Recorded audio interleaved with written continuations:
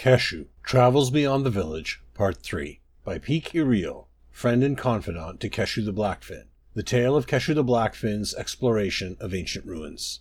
My tale of the younger days of Keshu, war hero and founder of the movement for an advanced Saxhleel society, continues. Our travels beyond the village of Sikat Zol, the village where we grew up, proceeded, with Keshu determining every step we took through the greater marsh. Our company had grown from the 5 of us to a group of more than a dozen.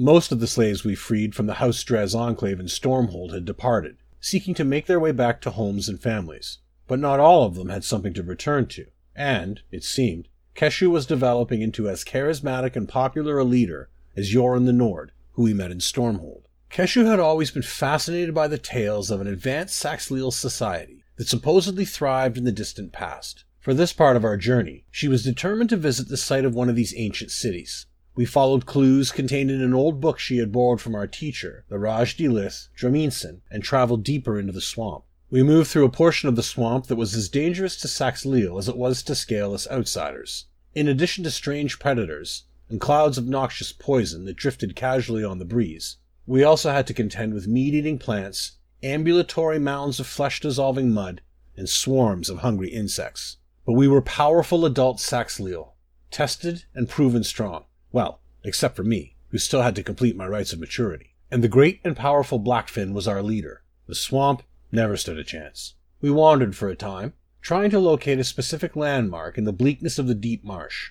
According to Keshu's book, we were looking for 2 large, shining cypress trees, their trunks twisted by age and proximity, so that they were intertwined like a thick, knotted rope. It was Tiwan who eventually found the tangled trees, calling out his discovery with a mix of excitement and dread. For beyond the trees, looming like a mountain from the murky water of the swamp, was the ancient stone ruins of the advanced Saxhleel civilization. The ruins waited before us, consisting of equal parts oppressive stone and dark shadow. Most of us were wary, if not outright fearful, of approaching the place. How could true Saxhleel have tolerated living in such a structure? But Keshu displayed not a hint of the fear the rest of us were feeling. In fact, her face shone with wonder and excitement. Before any of us could stop her, she was racing up the stone steps towards the top of the Zanmir, anxious to discover the secrets of the lost civilization. When she saw that the rest of us were hanging back, she returned and addressed our group. Vas Haruk, Keshu said. Lead the group back to Sikat Zol.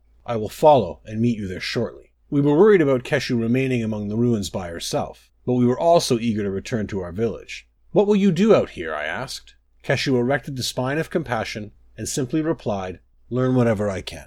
We had been back in the village for almost the entire cycle of the moons, when Keshu emerged from the swamp and returned to Sikat Zol. She received a hero's welcome, for the stories of our adventures had grown with each telling, and Keshu was considered to be the greatest of us all. She never encouraged the accolades, never sought glory. She greeted us each in turn, asked about the welfare of the freed slaves who had accompanied us, and then went to seek the counsel of the teacher Draminson. She found our old mentor in his mud hut, seeking solace from the heat of day. Welcome home, student, he said, raising the spine of greeting. Raj-Dilith, Keshu began. Let me tell you what I found in the place of the old ones.